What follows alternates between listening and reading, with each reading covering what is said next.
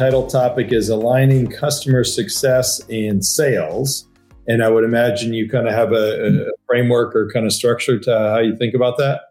Yeah. It's super hot right now. I think, one of the things that's been really, at the forefront, especially over the last couple of quarters here, is this concept of what we call durable growth. Because when you think about it a couple of years ago, growth at all costs, right? We can go capture and pull in any revenue that we want, but durable growth is really about how do I grow? How do we grow consistently? And how do I do it profitably? And do that the right way. And it really requires great orchestration across your entire customer lifecycle. And, I would say, the most fundamental aspect that when you think about kind of the intersection of customer success and sales, it just orientates itself on the concept of delivering value and outcomes. So for us at Gainsight, we've created, we have both a kind of a post-sales and a pre-sales process. And we've got a very focused, what we call kind of the Gainsight human first value selling methodology. We've leveraged force management. We've leveraged a couple other, tools and techniques and tools out there to go build that. But we've aligned this end-to-end process with what we call O2. You have to have a fancy acronym, and O2 short for operationalizing outcomes. And what this really means is every one of our sales processes starts with a value hypothesis. And so based on what we know, based on the other evidence we have in existing customers of value, every one of the reps has to determine, look, here's the outcome that I expect to drive. Value is really built on a number of different things. It's what do I think that outcome is? How do I measure it? What's a rational metric for that? What's an appropriate timeline? Putting all that stuff together, reps build that value hypothesis. That value hypothesis turns into a success plan, actually automatically in Gainsight. So for us, we use Salesforce. That moves from Salesforce into a success plan. And that goes into our adoption team, who's focused on, all right, here's the outcome that we sold. Here's what we're trying to go deliver. We're going to put the right workflows and processes in place to go enable that outcome. And then our customer success team is accountable for driving that outcome. And when they achieve that, we call it a VO, a verified outcome. And this turns into a great flywheel because every one of those VOs then can feed back into the sales team, either as something we can use in another similar customer, or, when you think about it, once I've driven that level of adoption, customers on board, they've seen that first value moment. There's a great thing we call customer success SQLs, where we find opportunities for cross-sell, for expansion within the account, just based on driving that verified outcome. But having that framework, that O2 framework, it's critical because you need that common language, because you've got a broad set of customer needs. You've got all these different and extensive product capabilities. How do you actually attribute success to Gainsight and to the solution that you're bringing to market? And how do you prevent a lot of our, general speak in the market, I've seen it a number of different times. Customers go in, they buy something. Then the post-sales team comes in and says, okay, what do you want to do? And they're like, well, wait, we just spent the last 6 to 9 months with your sales team or the SC team or this or that. And then the post-sales comes in and they've got a different set of templates and a different set of onboarding tools. And it's like, wait a second, I just lost all that time. So having that framework is absolutely critical for us. Awesome. And then how do you incent around that? Yeah, so it's a great call. One, for our CS team, they actually have a compensation component that's tied to number of verified outcomes. So they are heavily driven towards ensuring that whatever that outcome is, we actually go achieve it, and it goes back into our verified outcome database to ensure that customer is getting value, because ultimately, again, it's about value.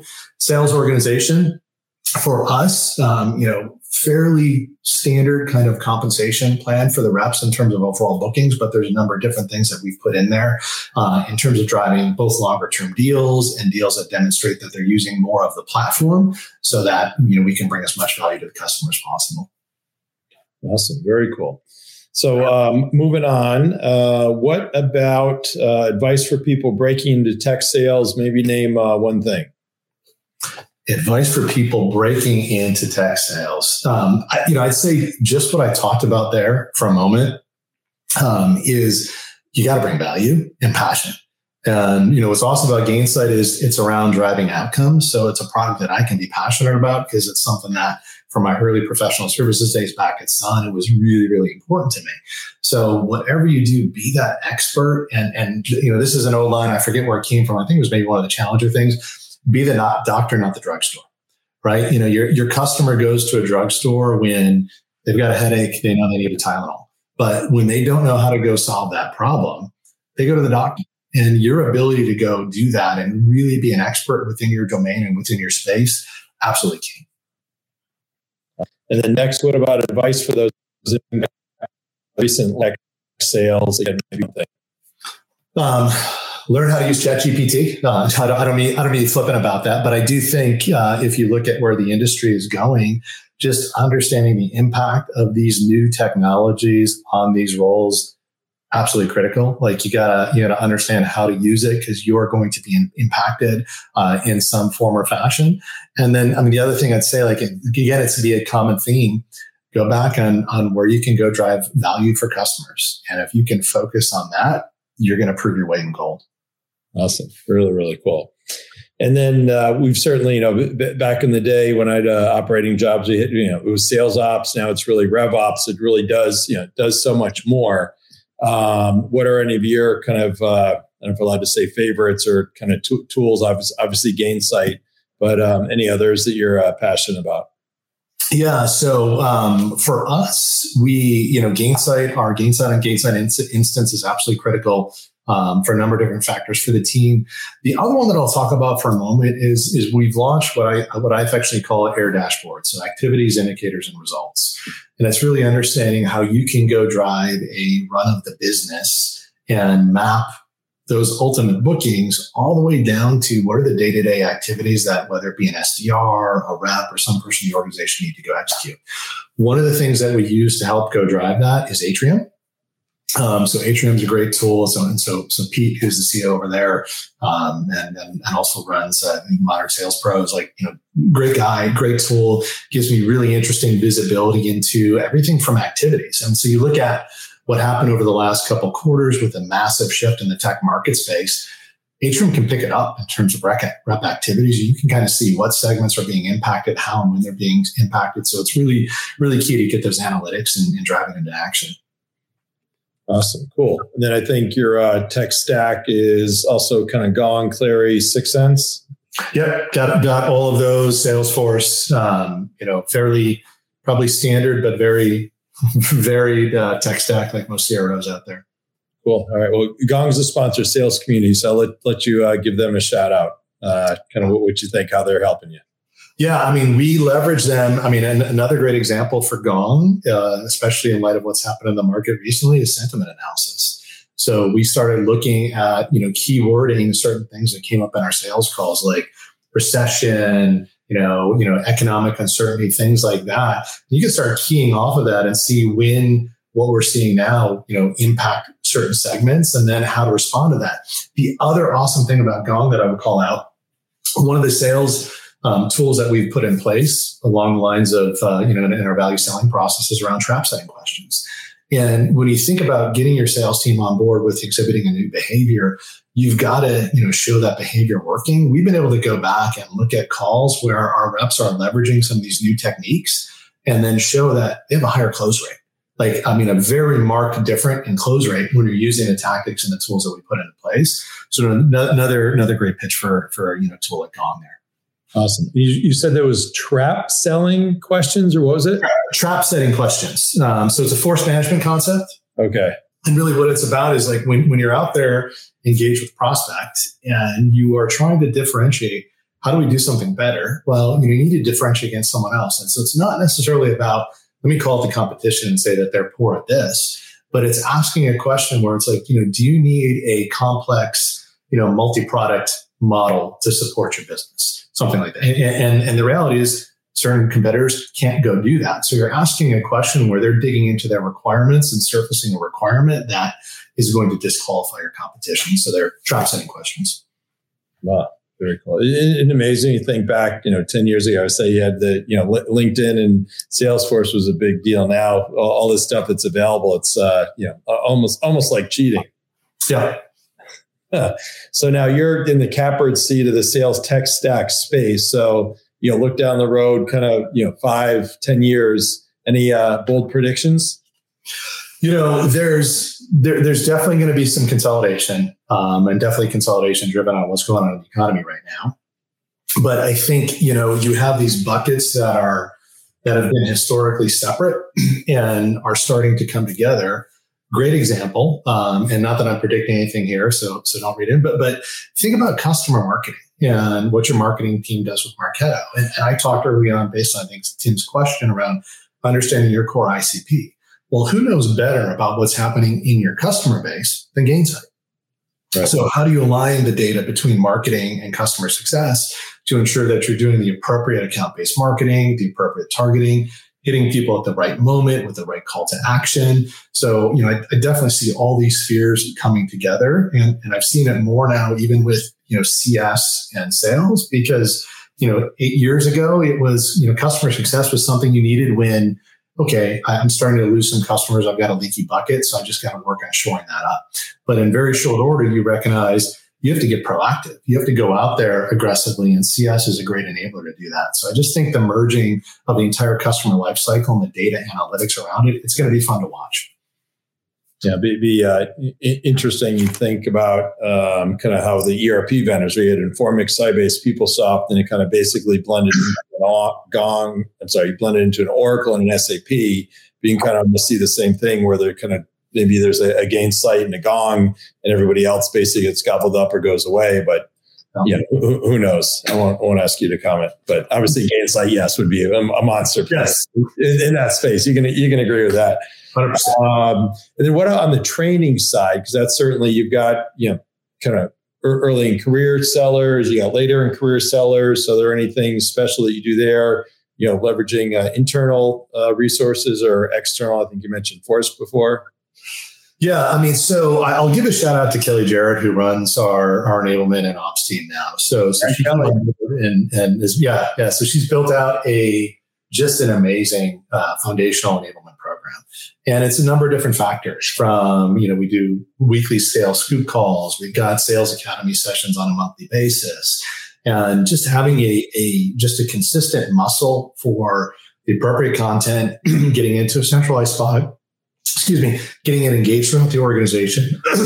It's just been a great process that she's built into play to ensure that we not only have an onboarding routine, because look, the first thing you do when you set up enablement is like, how do I get reps onboarded and ramped? But then you realize it's a continual ramp, because I'm asking them to do very different stuff this year than I was last year, than I was the year before. As we shift more product, the market changes. So using that foundation to now just being an ongoing mechanism to give people, the latest and greatest in terms of tools, strategies, and tips to go out there and crush it. Awesome. Very, very cool. And what about any one or two examples of sales leaders that you respect? When you go across, I'd call out some on my own team. Jim, Murph, who's our North America.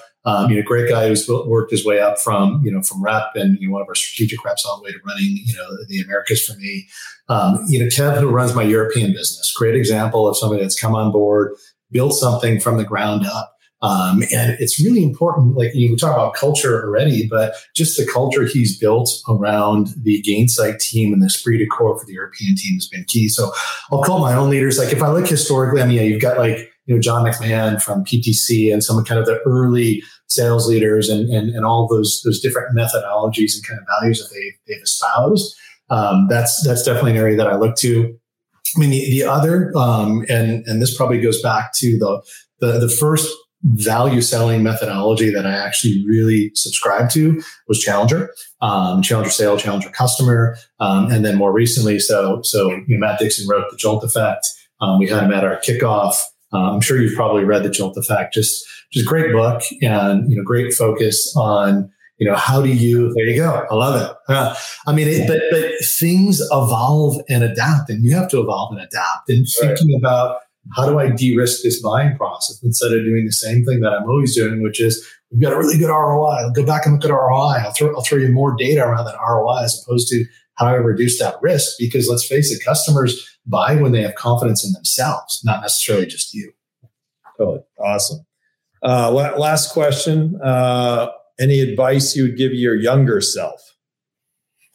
Looks like you've mastered everything, family, work, your interests, everything else. So That might be I mean, look, there's probably a lot that I would give myself. I mean, not taking yourself too seriously.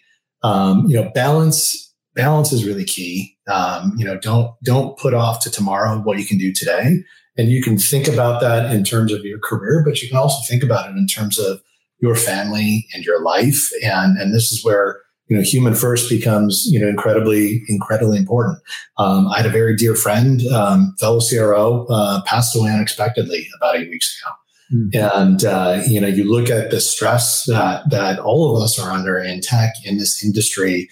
And it really, it hits home, and it makes you kind of think like, why are we doing this? And ensuring that everything you do has some sense of purpose to what your greater good is. Really, really key to keep a focus on that, because I have my moments, and I think we all do, where you get so heads down and you kind of forget about that. And then you realize, man, that is super important. Awesome. Very cool. Well, you've been an amazing guest, super impressive. And it's great to say I knew you way back when, but you're on an amazing track, and the future somehow can only get brighter. So it's very, very cool. So thanks for that. So coming up next week, episode 126, we have Mark Stevenson. His topic is going to be go-to-market alignment, one team, one go-to-market for efficiency and leverage. And then Monday, May 22nd, we got the legendary Tom Mendoza, who was early on at leader at NetApp, eventually vice chairman, and a whole bunch of great boards. West Point and others have him come talk on leadership and culture. So I know he'll be great. And then that college in South Bend has his name on their business school as well. So thanks to Convertive for sponsoring. For those that are not members of Sales Community, feel free to join. And those that are, thanks. And most importantly, Jeff, wish you best continued success at Gainsight. Awesome, Randy. Great chatting with you.